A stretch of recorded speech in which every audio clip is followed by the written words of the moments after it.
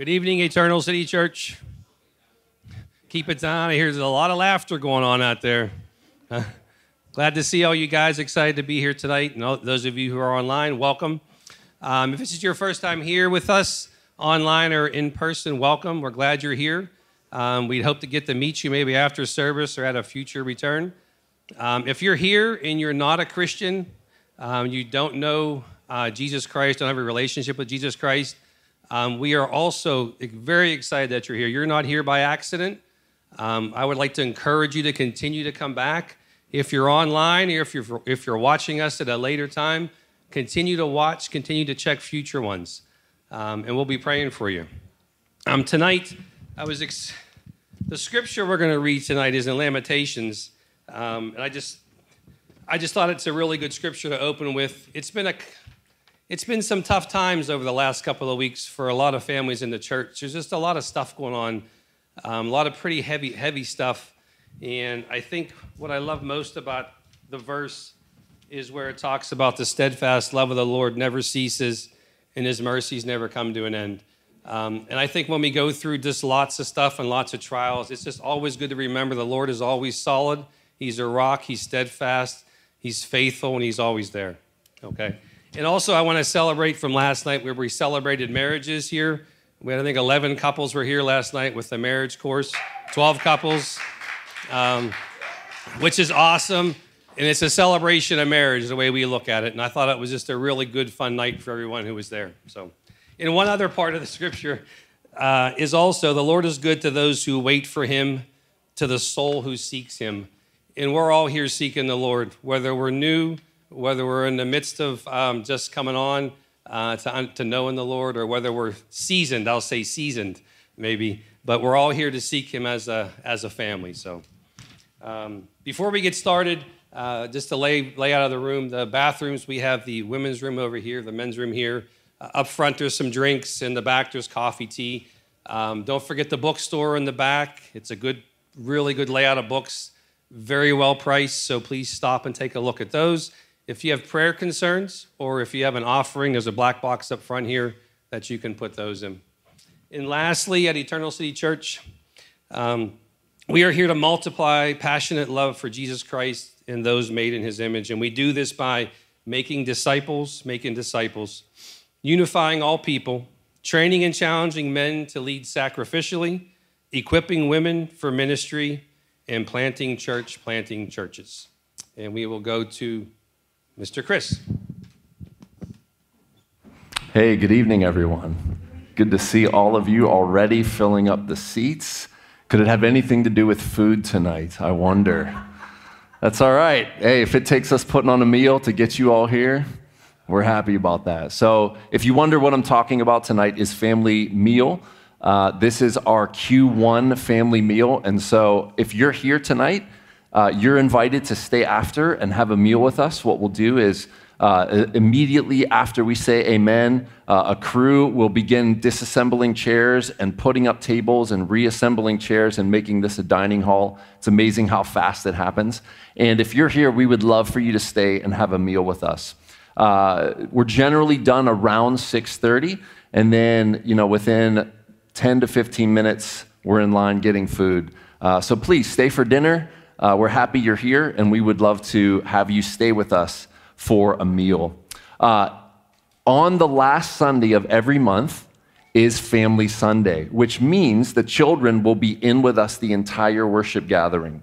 And so normally what happens is as we begin the sermon portion, the children go back to their respected spots, ECC kids in the nursery. But on the last Sunday of every month, we call it a family worship. And so we're all here together.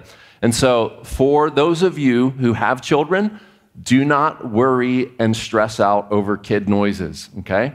Those of you who don't have children, please do not turn around and glare when you hear children noises, okay?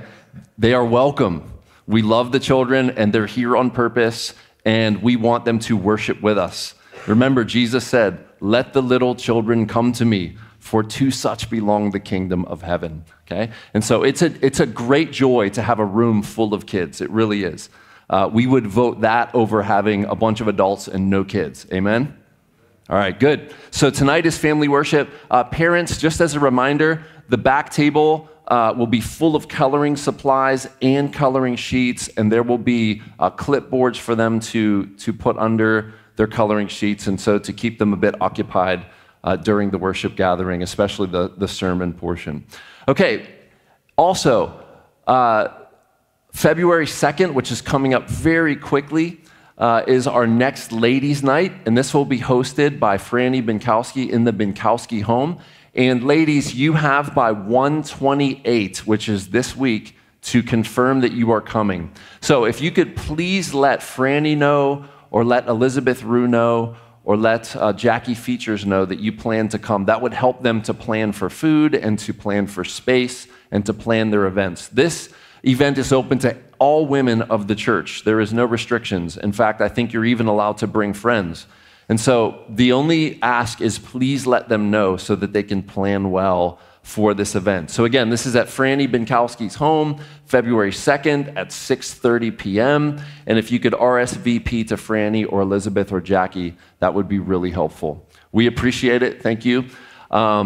If you don't know who any of those ladies are, if you're brand new, come see me and I will point them out to you, okay? Next is the ladies' Bible study is starting up on 2/17, and they will be going through the fruit of the Holy Spirit from Galatians 5. It should be a wonderful study. Love, joy, peace, patience, kindness, goodness, faithfulness, gentleness, and self-control.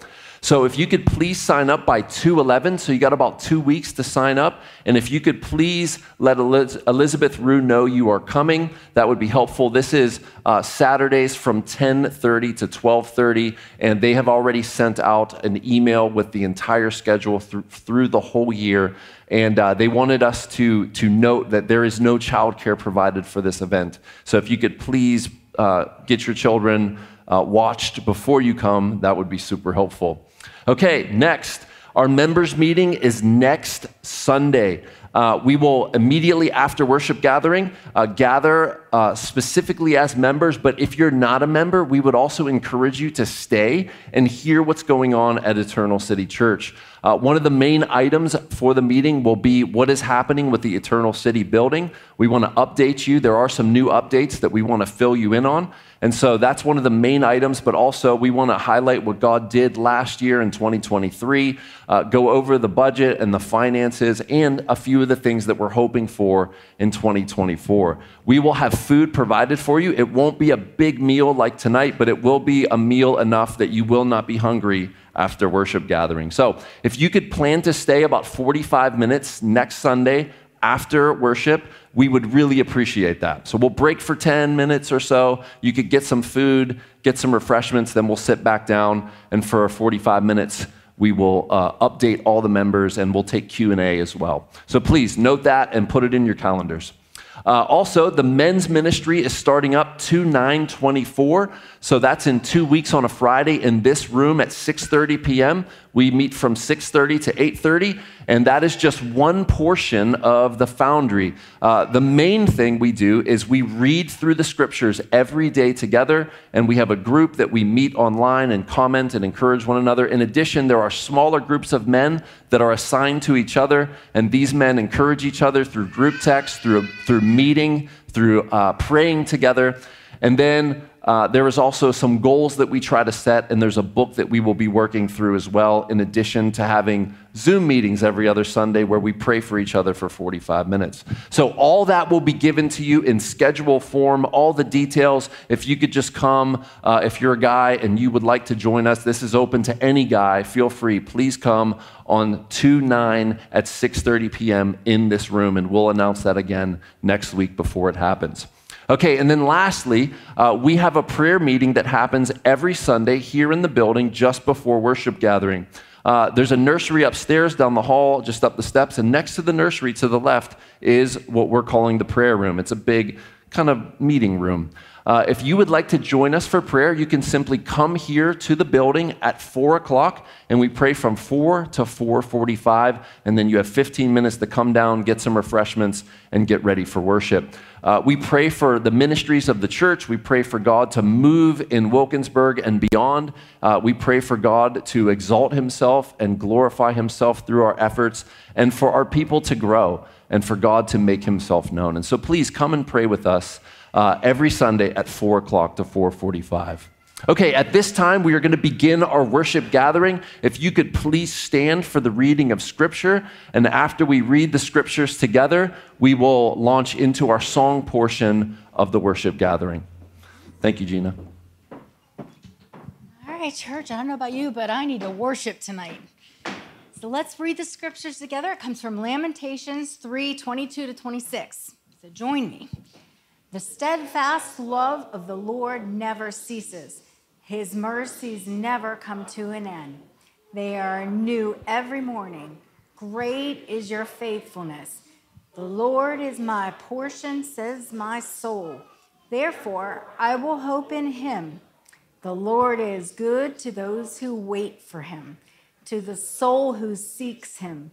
It is good that one should wait quietly for the salvation of the Lord. Amen.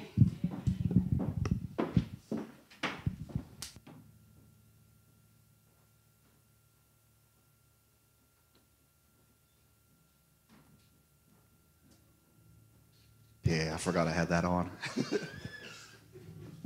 Us bald heads, we lose like 90% of our body heat. As I'm looking at Tom.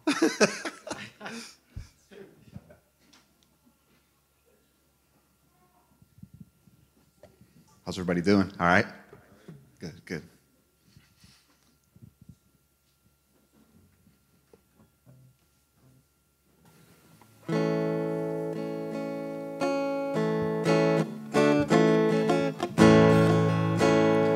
Blessed assurance.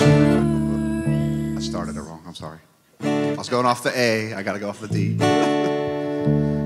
Blessed assurance, Jesus is mine. Oh, what a foretaste of glory divine. Heir of salvation, purchase of God, born of his Spirit, washed in his blood. This is my story, this is my song.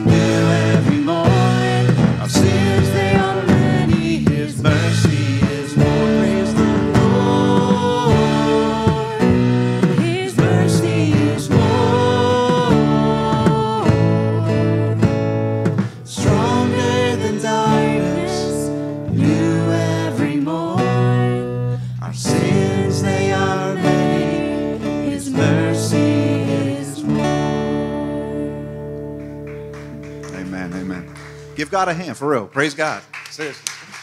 Yeah. Heavenly Father, we thank you. We thank you for the opportunity to worship and praise you. And I don't know about everybody else, but I needed that today. Just needed that, God. So just bless the rest of the service, Lord. Help us to worship you and learning more about your word. And just move us, God. Convict us if needs be. And just let us be edified and excited to draw closer to you. So we pray this in Jesus' name. Amen. Amen. You may be seated. Thank you, worship team. What a joy it is to be able to sing with the church the praises of our God and the glories of what Jesus has accomplished for us, his life, death, burial, resurrection, and the hope of eternal life we have in Christ. What a joy. And so, as I mentioned in the announcements, tonight is a family Sunday, meaning we participate in family worship together. And so all the children will stay here. The nursery is open, but it's not staffed. So if you do need to take a child upstairs, you can go down the hallway to the back right, my back right, all the way down the hall, up the stairs, and your first door on the right is the nursery. It's padded. There's a lot of toys. There's snacks. Feel free to take your child up there if you need to, but just remember it's not staffed tonight, but it is open for you. Kids, there are coloring sheets back there and a ton of different coloring utensils, markers, and colored pencils. And so feel free to get up and to get those. If your parents let you during the gathering, that's up to them. It will not offend me if you go up and refill your coloring sheets. That's fine. We're going to jump right into our Exodus message tonight. For those of you who haven't been with us for a while or you're new tonight, we are going through the book of Exodus, basically verse by verse by verse by verse. There will be some portions of the latter book that we will condense, but for now, we are going through verse by verse by verse. And tonight, we're landing in Exodus 2, starting at verse 11. And I'm not going to read through the whole text because it's a long text, and it's basically a story. And so I'll read it as we go, and we'll make progress and application as we unpack what Moses has written for us about himself. Really, it's almost an autobiography. So before we start, let me pray and ask God for help for us and for myself, that God might move on us and speak to us and help us in these moments together. Let's pray. Father, what a grace, what a gift to be able to not only have access to your word, but to be able to gather publicly in a place like this and have the word proclaimed without fear of being arrested or being harassed. God, you have given us great freedom in this country to worship, and great freedom of your word. Hundreds of English translations, no doubt some better than others. But God, to have the Bible in our own language in multiple translations is a gift, and we thank you for it. God, would you please help us tonight as we unpack Exodus 2:11 through the end of the chapter? Would you please speak to us?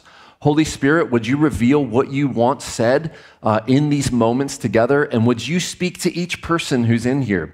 Young and old alike, God, would we hear from you tonight? Would we not hear the voice of a preacher, but would we hear the voice of the Spirit through the word? Father, speak through your word, we pray. May Jesus be lifted high, his person and work, and this good news of the gospel, may it be proclaimed with clarity, and may it be the power unto salvation for everyone who believes. We pray this all in Jesus' name, amen. Okay, so we're going to start with Exodus 2, 11 and 12.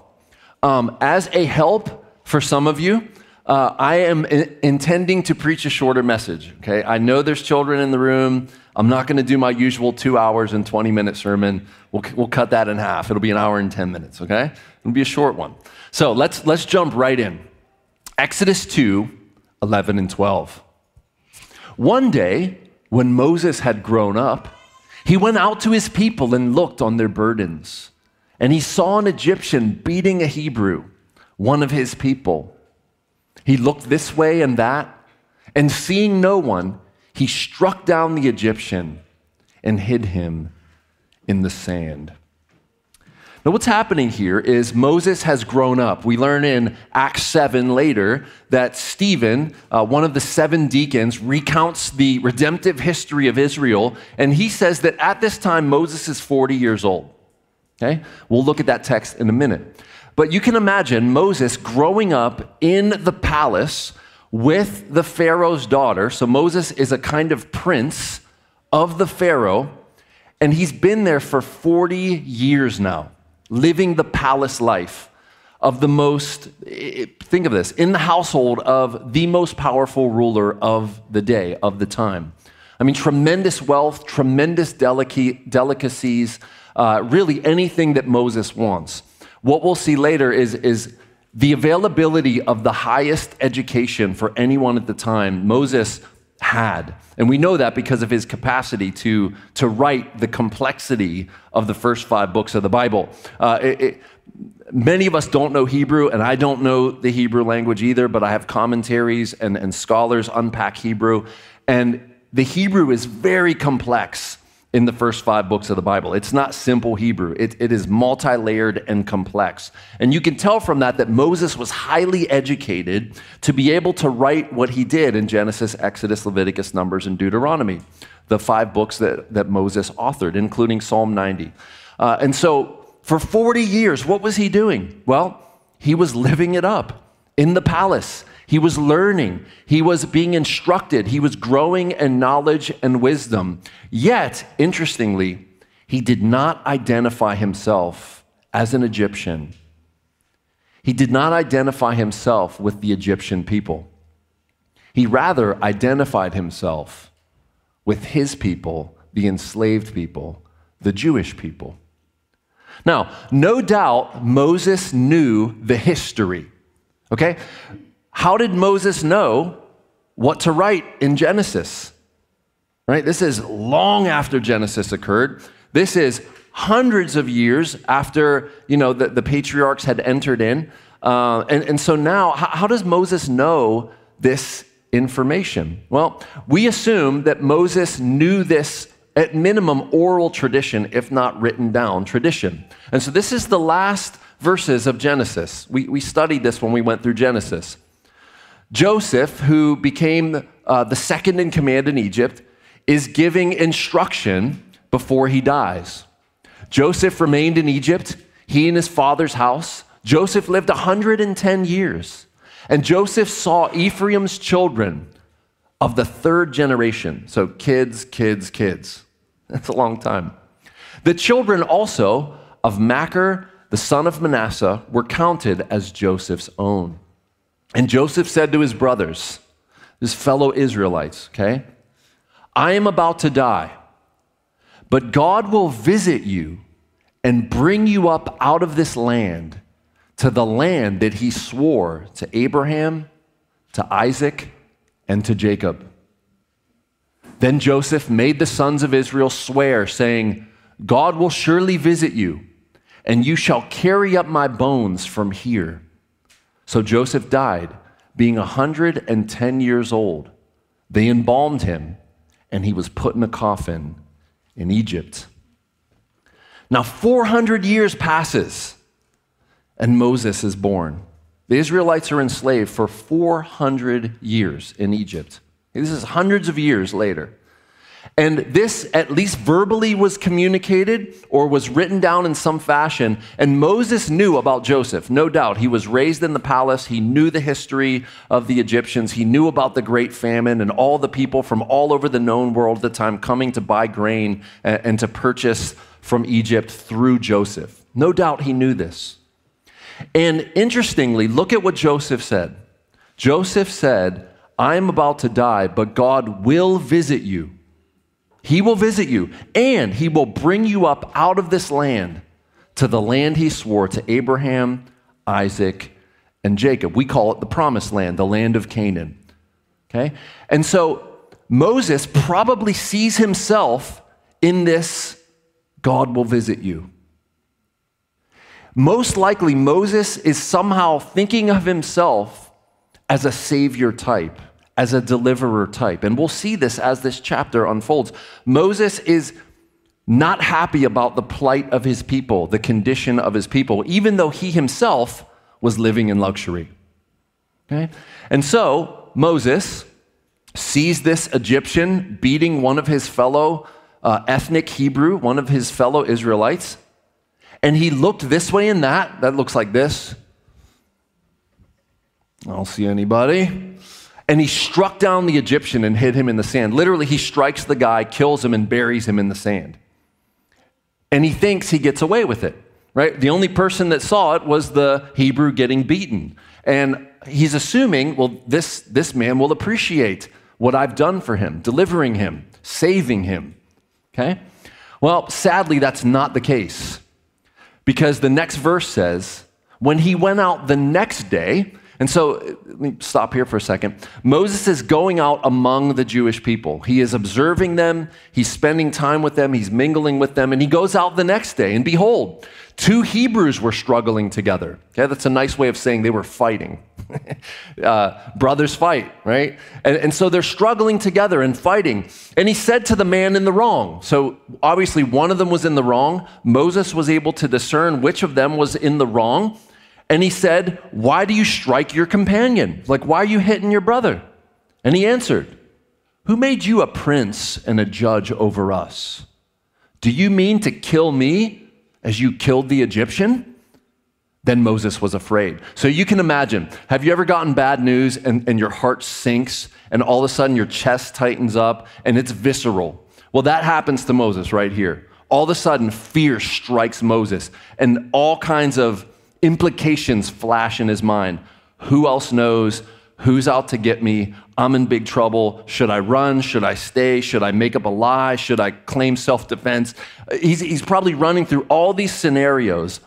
Moses was afraid and thought, surely the thing is known. So Moses imagines news has got out. It has broken out from just between me and the man I saved. And Pharaoh heard of it. Okay, so now the news gets back to the king, his adopted father, in some sense. And he sought to kill Moses.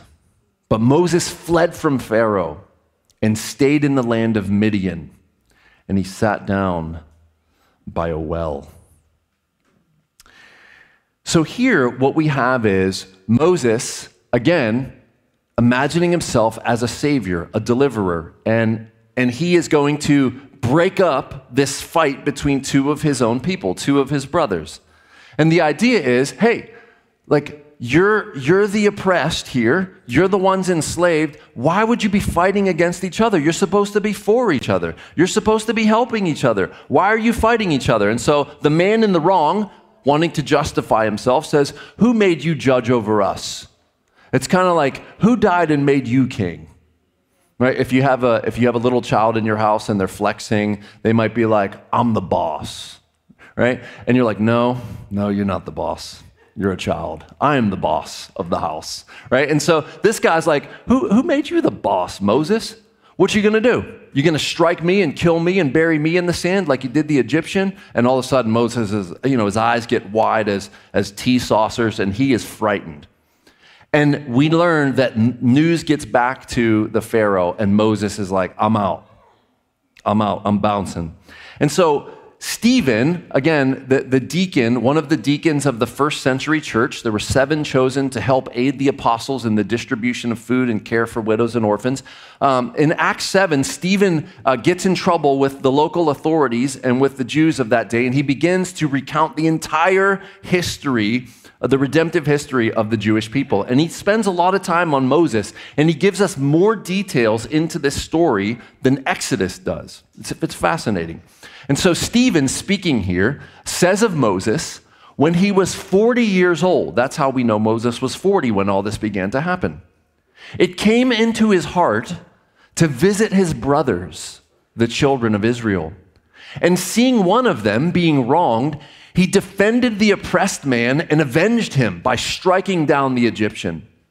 He supposed that his brothers would understand that God was giving them salvation by his hand, but they did not understand. Okay, so there you have some insight into the psychology of Moses.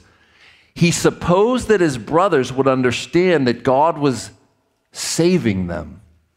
You see that? Giving salvation by his hand. Moses imagines himself as a savior. He sees himself as fulfilling the prophecy of Joseph.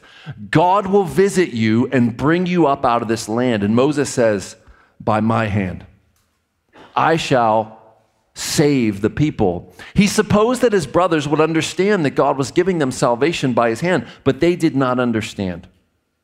And on the following day, he appeared to them as they were quarreling and tried to reconcile them, saying, men, you are brothers. Why do you wrong each other? But the man who was wronging his neighbor thrust him aside, saying, so thrust him aside, that would probably be a hard push. Pushes Moses, who made you a ruler and a judge over us? Do you want to kill me as you killed the Egyptian yesterday? At this retort, Moses fled and became an exile in the land of Midian. And so Moses is now fleeing for his life, and he's fleeing far from Egypt. And remember, he's by himself at this point. Okay, this is a dangerous quest for Moses. He is, in a sense, defenseless. He's by himself with no resources, yet he's 40 years old and he's probably in shape. And so he's at least able to maybe physically defend himself to some degree. And we pick up the story here in verse 16.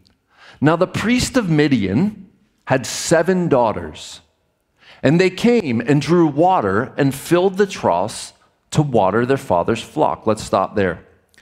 This priest of Midian, in verse 18 here, is named Reuel, but later we learn his name is also Jethro.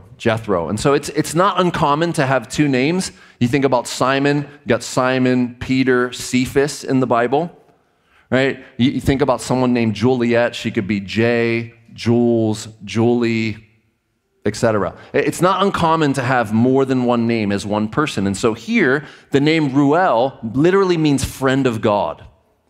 And so this priest of Midian, Jethro, Reuel, means a friend of God. Now, interestingly, when you look at the history of this gentleman, he was a descendant of Abraham himself, through Abraham's wife when Sarah died, named Keturah. Okay, Abraham did marry after Sarah died, and he had more children. Okay, and this priest of Midian here, Reuel, is a descendant from Abraham. So most likely what we can imagine and kind of think is that the God of Abraham, Isaac, and Jacob is the God of this Reuel, because he would have been knowledgeable about the God of his forefather Abraham. Yet he does not know God in the way that God is about to reveal himself to Moses, and as Moses is going to reveal him to the Jewish people. And so in a primitive fashion, early in redemptive history, this is a priest to the Most High God, but he's a pagan priest. He's not sanctioned in the priesthood because the priesthood wasn't even invented yet by God through Aaron and the Levites. And so this priest of Midian has 7 daughters. He was fruitful. Okay, we learn he has a son also later in the scriptures. And so 8 kids. And they came and drew water. So they're at a well, the same well that Moses is at. And they filled the troughs to water their father's flock. Okay, now for us, this is unthinkable, okay, to have to go to a hole in the ground and pull up water for your daily existence. Yeah, I've been to countries where wells are absolutely essential because there's no running water. And if you're going to get water, you need to get it out of the ground. Or some technology has been built where there's a pump system and you can pump and it pulls it out of the ground for you. But in this day, this would have been like you would think of a rope and some kind of bucket. And you're pulling this bucket up and you're filling the trough. And if you want a bath, you have to also pull up the bucket. And, can you imagine living life like that? We could not, right? We get upset when the hot water tank doesn't have enough hot water, right? And you start punching the shower wall. You're like, who took too long in the shower? Right? Come on, you know what I'm talking about. Meanwhile, well existence, oh my goodness. Like, could any of us survive life in Midian? Probably not. Probably not. And so here, tremendous work to feed the animals. Okay, just to feed the animals, tremendous work. And here these 7 daughters are taking care of their father's sheep and goats and animals. Verse 17, the shepherds came and drove them away. So these are other shepherds who are stealing the water. They're basically stealing the work of Jethro or Reuel's kids. Like they pull up, they fill the trough, and then these other shepherds come and they shoo them away and shoo their animals away, and they begin to feed their own animals. But Moses stood up and saved them.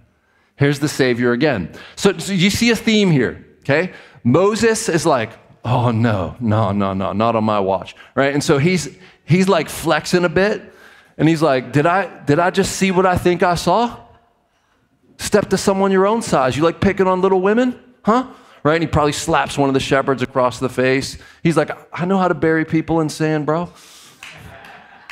Don't step to me. We don't know how it happened, but Moses is intimidating enough to drive these shepherds away. The shepherds came and drove them away, but Moses stood up and saved them and watered their flock. Okay, so Moses intervenes, and it was a successful intervene. In other words, he did save them. It was a successful saving this time. When they came home to their father, Reuel, he said, how is it that you have come home so soon today? I know how long these things take. Like, did something bad happen? They said, an Egyptian delivered us out of the hand of the shepherds and even drew water for us and watered our flock. Now, did you notice something there? An Egyptian. Why? Think, why? Right, he still looked Egyptian because he was living in the palace of Pharaoh, most likely, and he probably still had the Egyptian makeup on and the gear, and so he looked Egyptian. You couldn't tell him apart. He fit the description.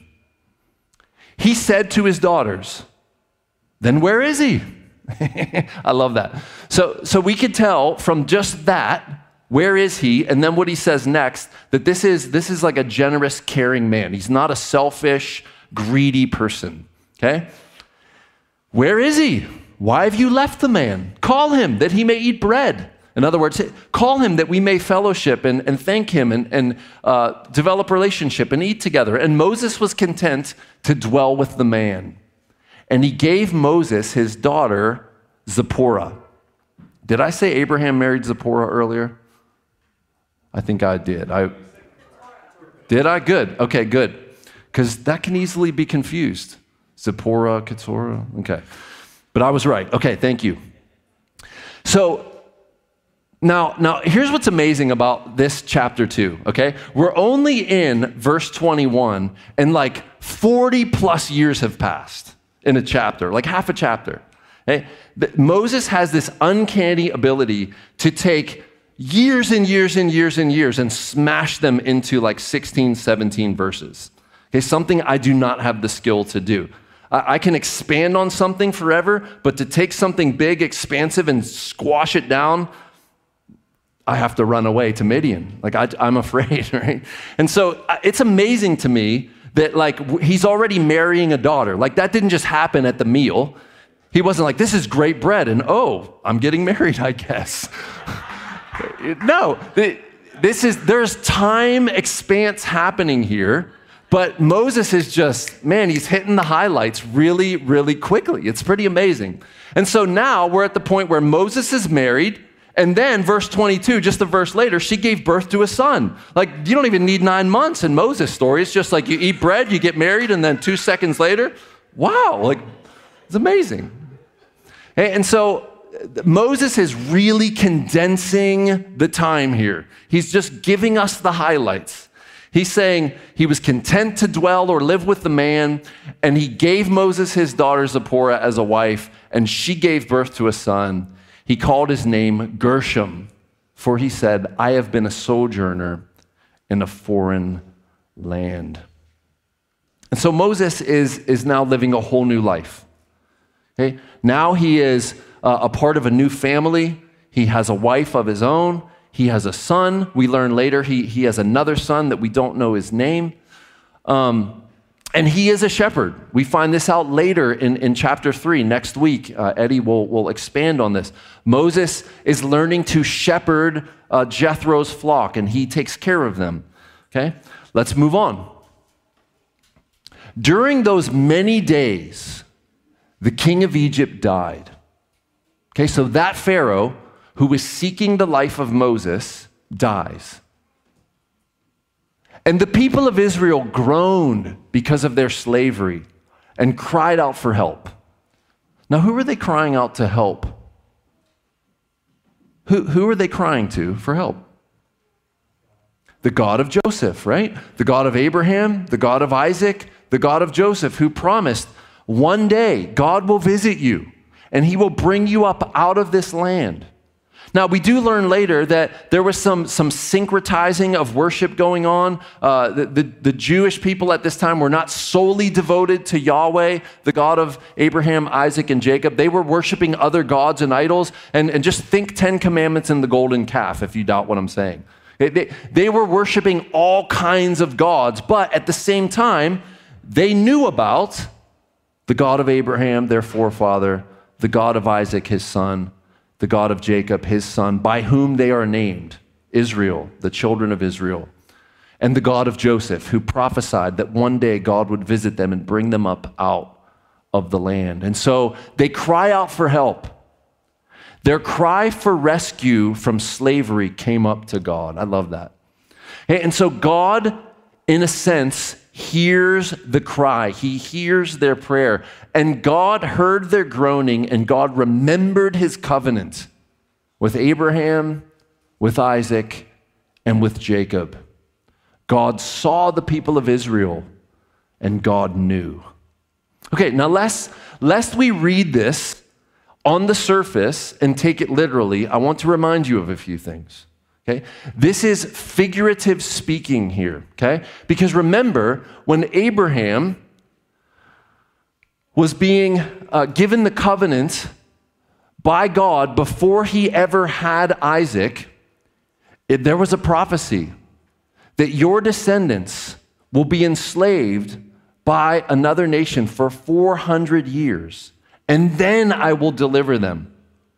So God saw and prophesied to Abraham before there was an Isaac, before there was a Jacob, before there was a Joseph, before they ever entered Egypt, that Egypt would enslave them for 400 years.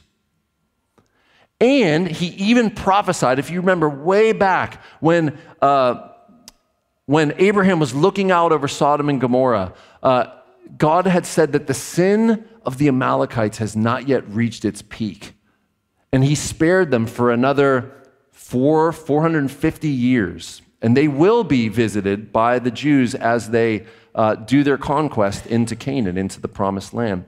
So here, God is not like all of a sudden realizing that he forgot about them. And now he's being reminded because they're praying. This is a way of saying that now is the time that God is going to act. The 400 years was prophesied long before they ever made their way to Egypt, and now the 400 years are up, and now God is going to visit the Egyptians with mighty power and signs and wonders, and ironically, he is going to use Moses as a savior. So Moses, in some sense, did have like a savior complex, yet it was real. Isn't that amazing? Yet, here's some application.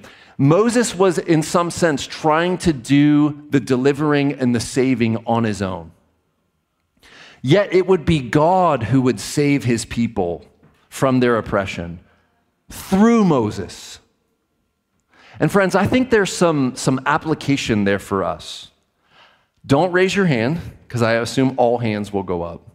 How many of you have ever tried to accomplish for God something that God wasn't accomplishing through you, but it was you? Right? You know what this is. You're like, I'm going to do this for God, and I'm going to make this happen. And you're going to act in your own strength, in your own power, and you're going to do something great for God. And I don't even need to ask how it went, because most likely it didn't go good, did it?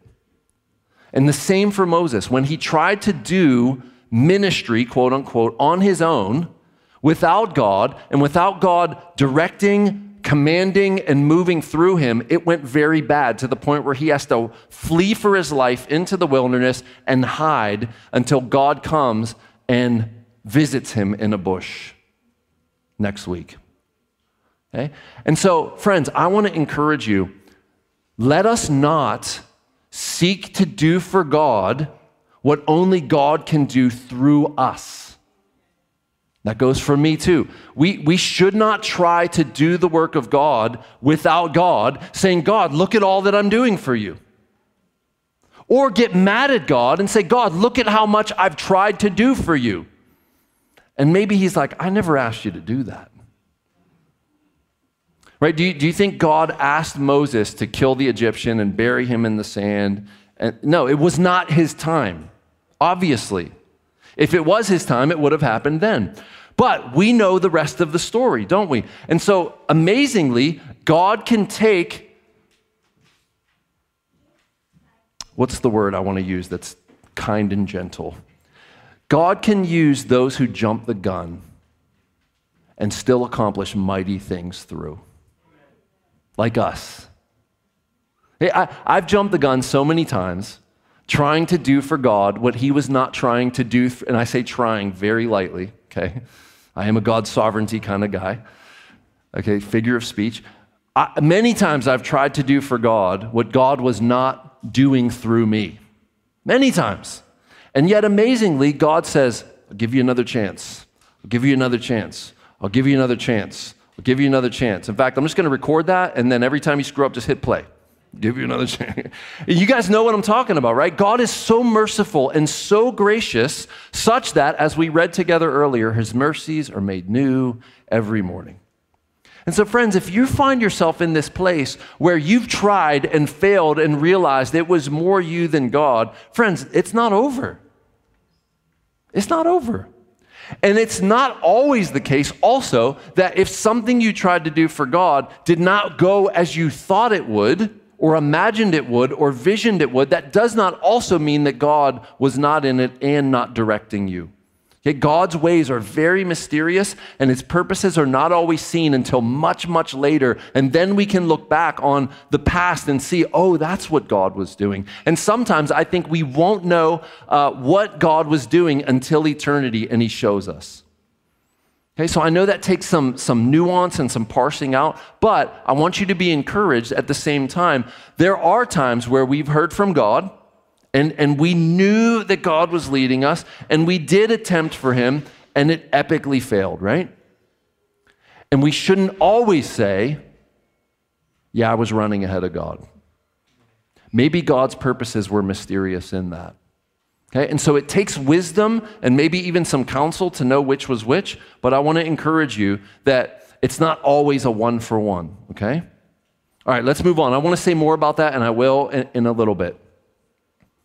And so here, God remembers his covenant.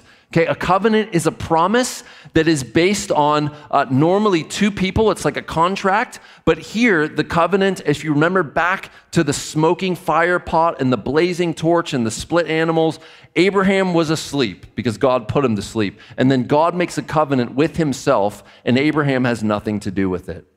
And so God continues to make these promises to Abraham, to Isaac, and to Jacob. And now is the time that God is going to act on that promise. It doesn't have anything in this instance to do with the other party.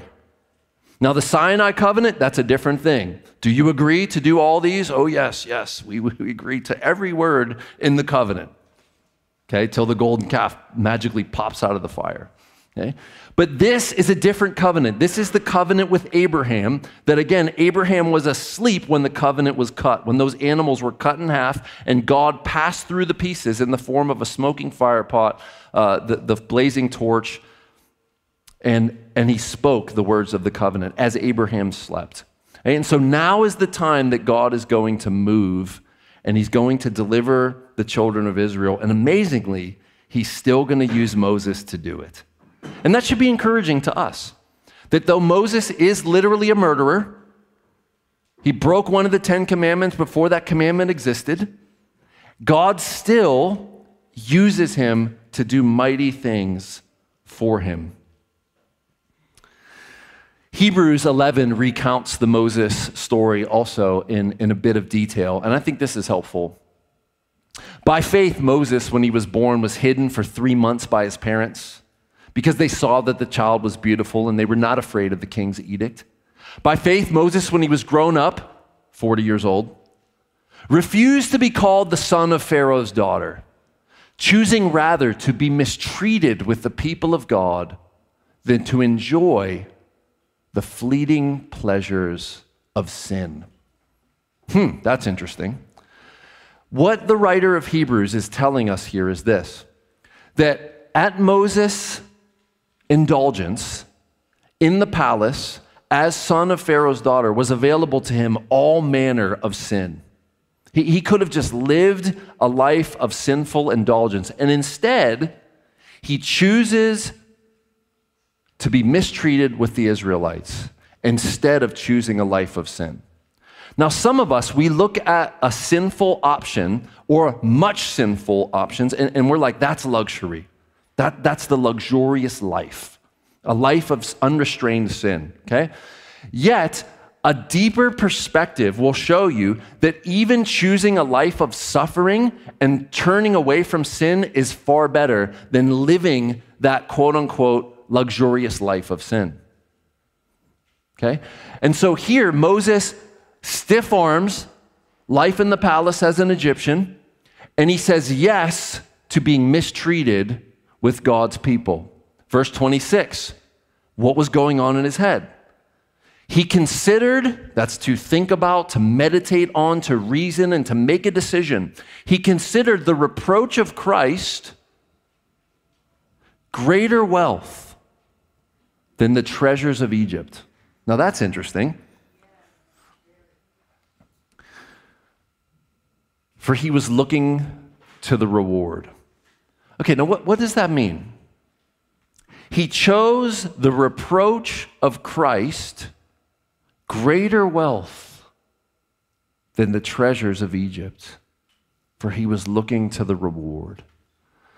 Now, the Messiah, Christ, the Messiah, would not come for a long time, 1,500 years probably. Jesus would not appear on the scene. And yet, we know from the story of Abraham, and then recounted in Galatians 3, that promise to Abraham was the seed, through your seed, all nations will be blessed. Remember that? And then Galatians 3 says that God actually preached the gospel to Abraham in advance. And what was the gospel? It was through your seed, one of your children, through that child, singular seed, offspring, will all nations, all people groups be blessed.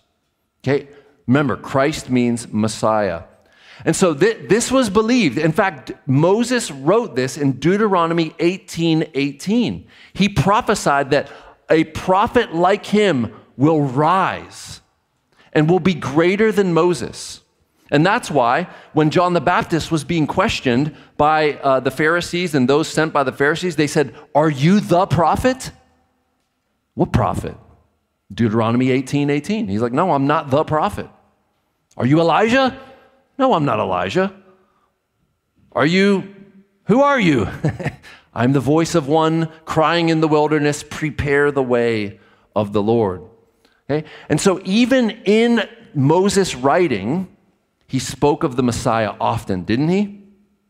You remember Luke 24, where the road to Emmaus, Jesus opens up the scriptures and it says, starting with Moses, Genesis, Exodus, Leviticus, Numbers, Deuteronomy, he showed himself in all the scriptures to them, what was written about himself. Jesus opening up the books of Moses to reveal himself in there. Now, did Moses have the information that we have with the Gospels and the epistles and the book of Revelation? No, he didn't have it. And so here's something important for you when we're thinking about the Old Testament, especially starting back with the second book of the Old Testament, okay?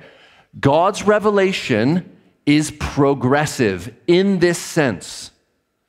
God chooses not to reveal everything all at once, and he is happy and pleased to let secrets take thousands and thousands of years to be revealed. One example will suffice. Have you ever been confused when reading the Gospels and Jesus does some kind of healing or he casts out a demon and he's like, you better not tell anyone? And you're like, why does he say that? Like, why doesn't he want people to go and proclaim from the rooftops what is happening, that the Messiah is here? Well, that's a multi-layered answer, but here's one of the answers. It wasn't time for Jesus to be revealed as the Messiah on a large epic scale. But there would be a time. Remember, after Pentecost, the tongues of fire come down in Acts chapter 2, and boom, the 120 are all speaking in different languages of all the nations gathered for the Feast of Pentecost. And now it's time to spread the good news from Jerusalem to Judea, to Samaria, to the ends of the earth. And just prior to that, Jesus had said to them, you wait until you receive power from on high. Then you will be my witnesses in Jerusalem, Judea, Samaria, and the ends of the earth. And so here, what we know is Moses knew something of a Messiah, but he didn't know that he would be Jesus of Nazareth. He didn't know that he would be the son of David because David had not been born yet. He didn't know that he would be a descendant of Solomon, David's son. He did not know that he would be God become man. He didn't know. But friends, we know. That's why it's so amazing to be on this side of redemptive history. The canon's been closed for nearly 2,000 years. Friends, we have a complete 66 books of revelation, and we know the end of the story, and we know that Moses, as a savior type, was only pointing to the Savior, who would not just deliver a people from Egypt and physical bondage, but would deliver from Satan, sin, and death. And friends, the bondage of sin and death in hell is worse than being enslaved by another people group. To be stuck in your sins and die forever in hell is worse. And so Jesus is a greater Messiah than Moses. He is greater. And so Moses, as a savior type, savior figure, only points forward to the Savior who will deliver his people from their sins. Friends, that's us. If the Son sets you free, you will be free indeed. Amen. And my hope is that we are all free indeed. We know that freedom that Jesus offers, the Messiah, the Moses type. Now let me finish. I said I'd preach a short sermon. I will. Okay? At this time, so this is continuing the speech of Stephen earlier. Quiet, Eddie. This is continuing the speech of Stephen earlier, the deacon, okay? And he's finishing the Moses story. He says, at this time, Moses was born, and he was beautiful in God's sight and was brought up for 3 months in his father's house.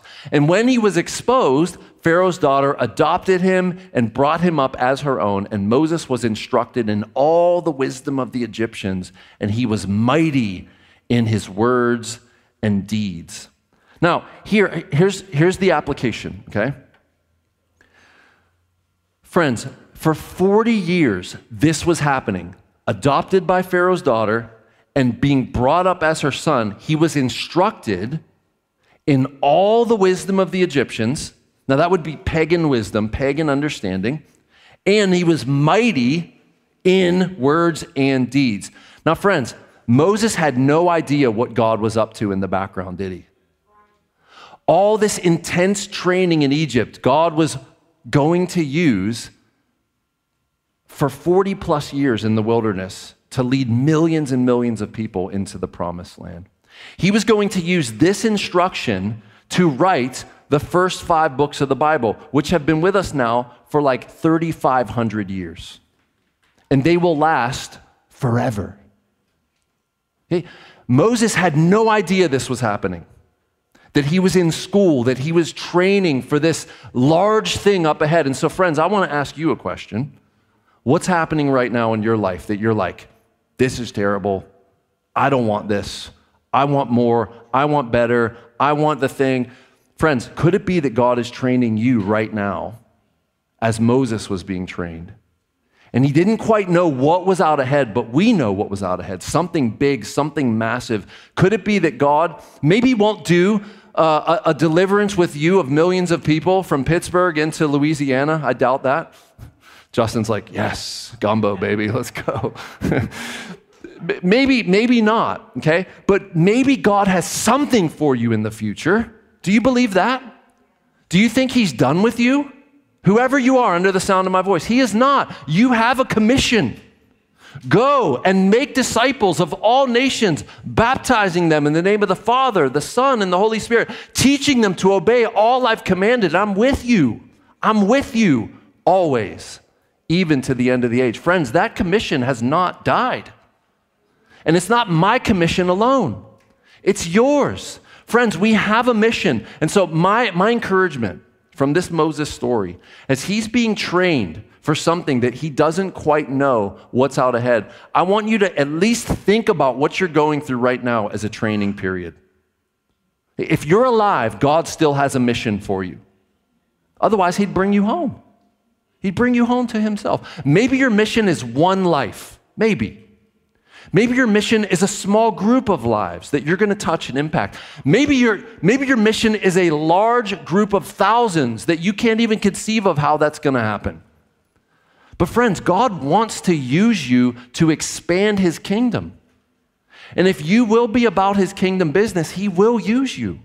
And so my encouragement is don't despise the now. Isn't it easy to do that? To despise the where you're at right now because it's not where you want to be, right? Every hand could probably go up. Like, I hate the right now and I want what's out ahead. Well, the problem is you don't know what's out ahead and it might be worse. But two, could you just enjoy the now with all of its hardships, with all of its trials, with all of its troubles, with all of its struggles and say, God, what are you doing in me to prepare me for the future? For what you want to do through me to expand your kingdom. Seek first the kingdom of God and his righteousness, and then all these things that the Gentiles or the pagans or the non-Christians run after, they'll be added to you. My imagination is such that when Peter said we are a kingdom of priests, that means we all are to serve God in various ways.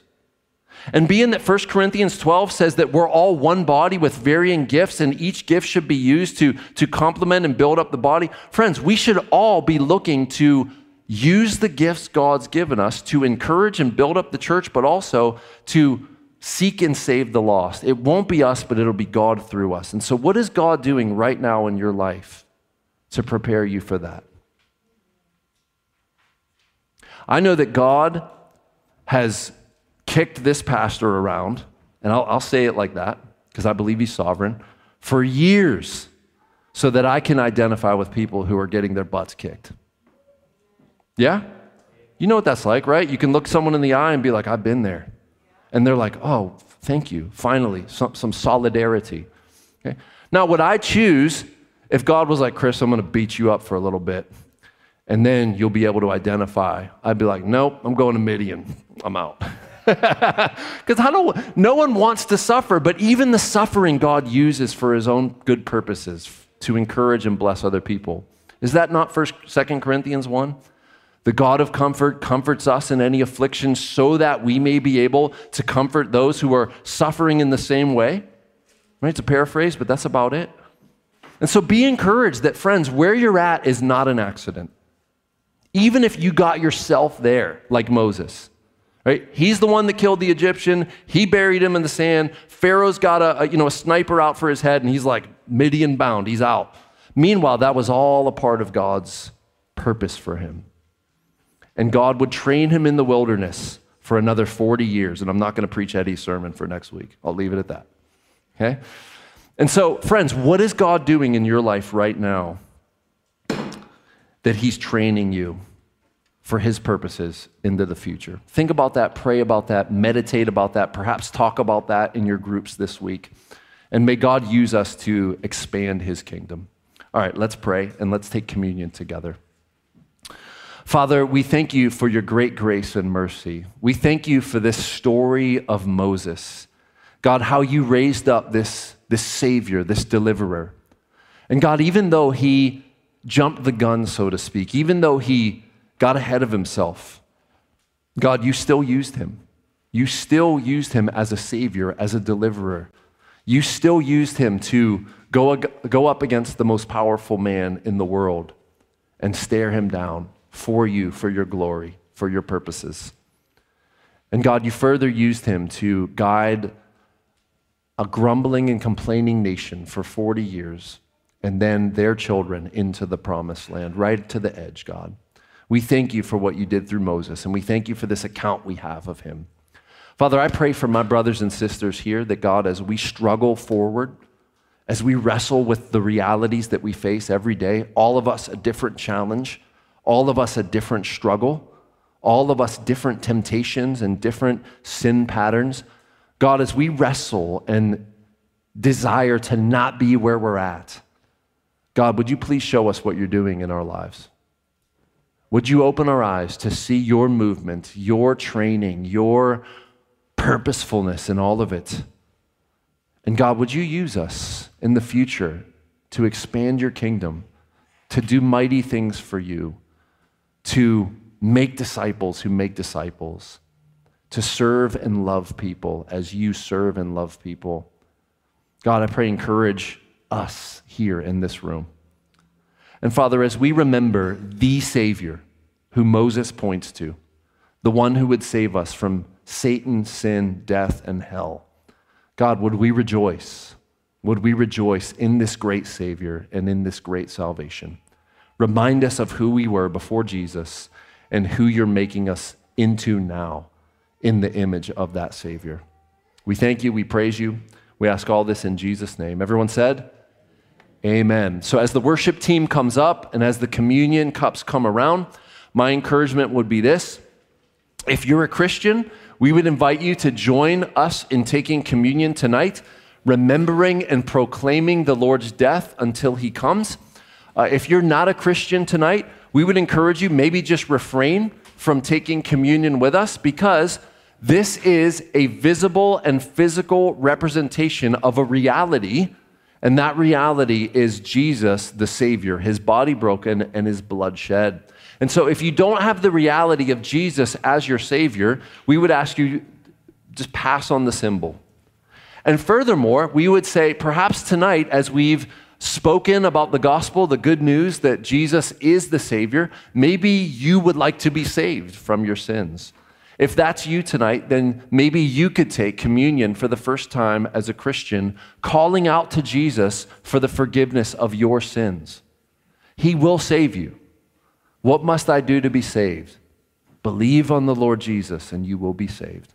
And so my encouragement would be tonight, believe on the Lord Jesus and find him as Savior, your Savior.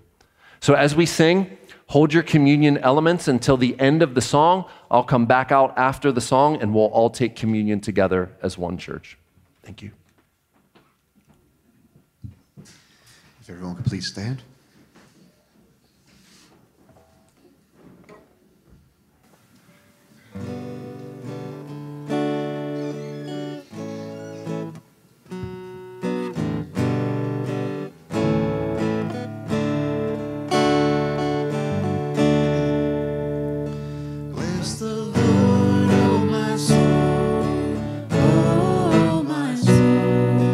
Worship his holy name.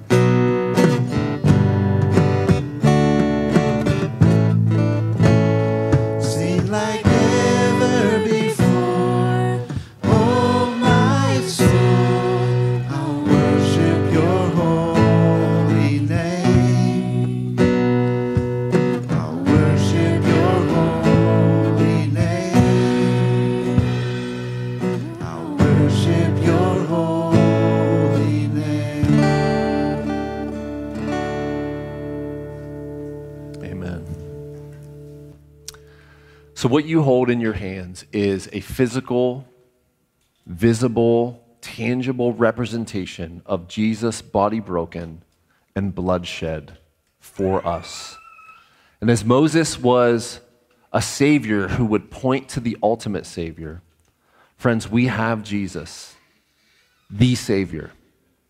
And what you're saying when you take this tonight is you're saying, Jesus isn't just the savior.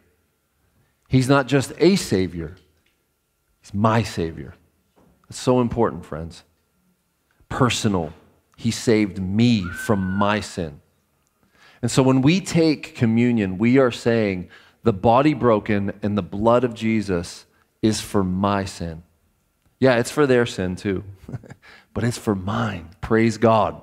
My sins are washed in the blood of the Lamb. And so when we take communion, friends, we are proclaiming the Lord's death until he comes. And we do this week by week, celebrating and saying together, Jesus died for his people, and Jesus died for me, one of his people. So let us proclaim the Lord's death together until he comes.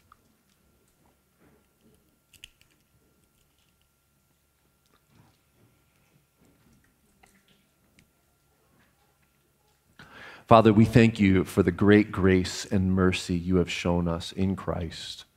Father, we thank you that we are safe, we are forgiven of all our sins, past, present, and future sins. Father, we thank you that wherever we find ourselves tonight, God, you are in it, you are with us, you are Emmanuel. Father, I pray, reveal yourself as Savior to our souls, our hearts, and our situation, even tonight. God, we all need saved from something tonight. You are the Savior of our sins. You've saved us from eternal punishment, God. We still need salvation from current sins, and we still need saved from various situations and circumstances we find ourselves in. So, God, make yourself known to us as Savior, we pray. We thank you that you are the Savior, and you are God who saves. We thank you, we praise you, we ask all this and pray all this in the mighty name of Jesus. Everyone said, amen. All right, quickly, announcement for all of you who came after we started. Tonight is a family meal, and so at this time, we're going to start breaking down all the chairs and moving them, setting up tables, transforming this room into a dining hall. And then after it's all transformed, I'll give an announcement, I'll pray, and we'll all share a meal together. If you're here, you're invited to stay and eat with us. So please do. Please stay and eat with us. Thank you. See you next week.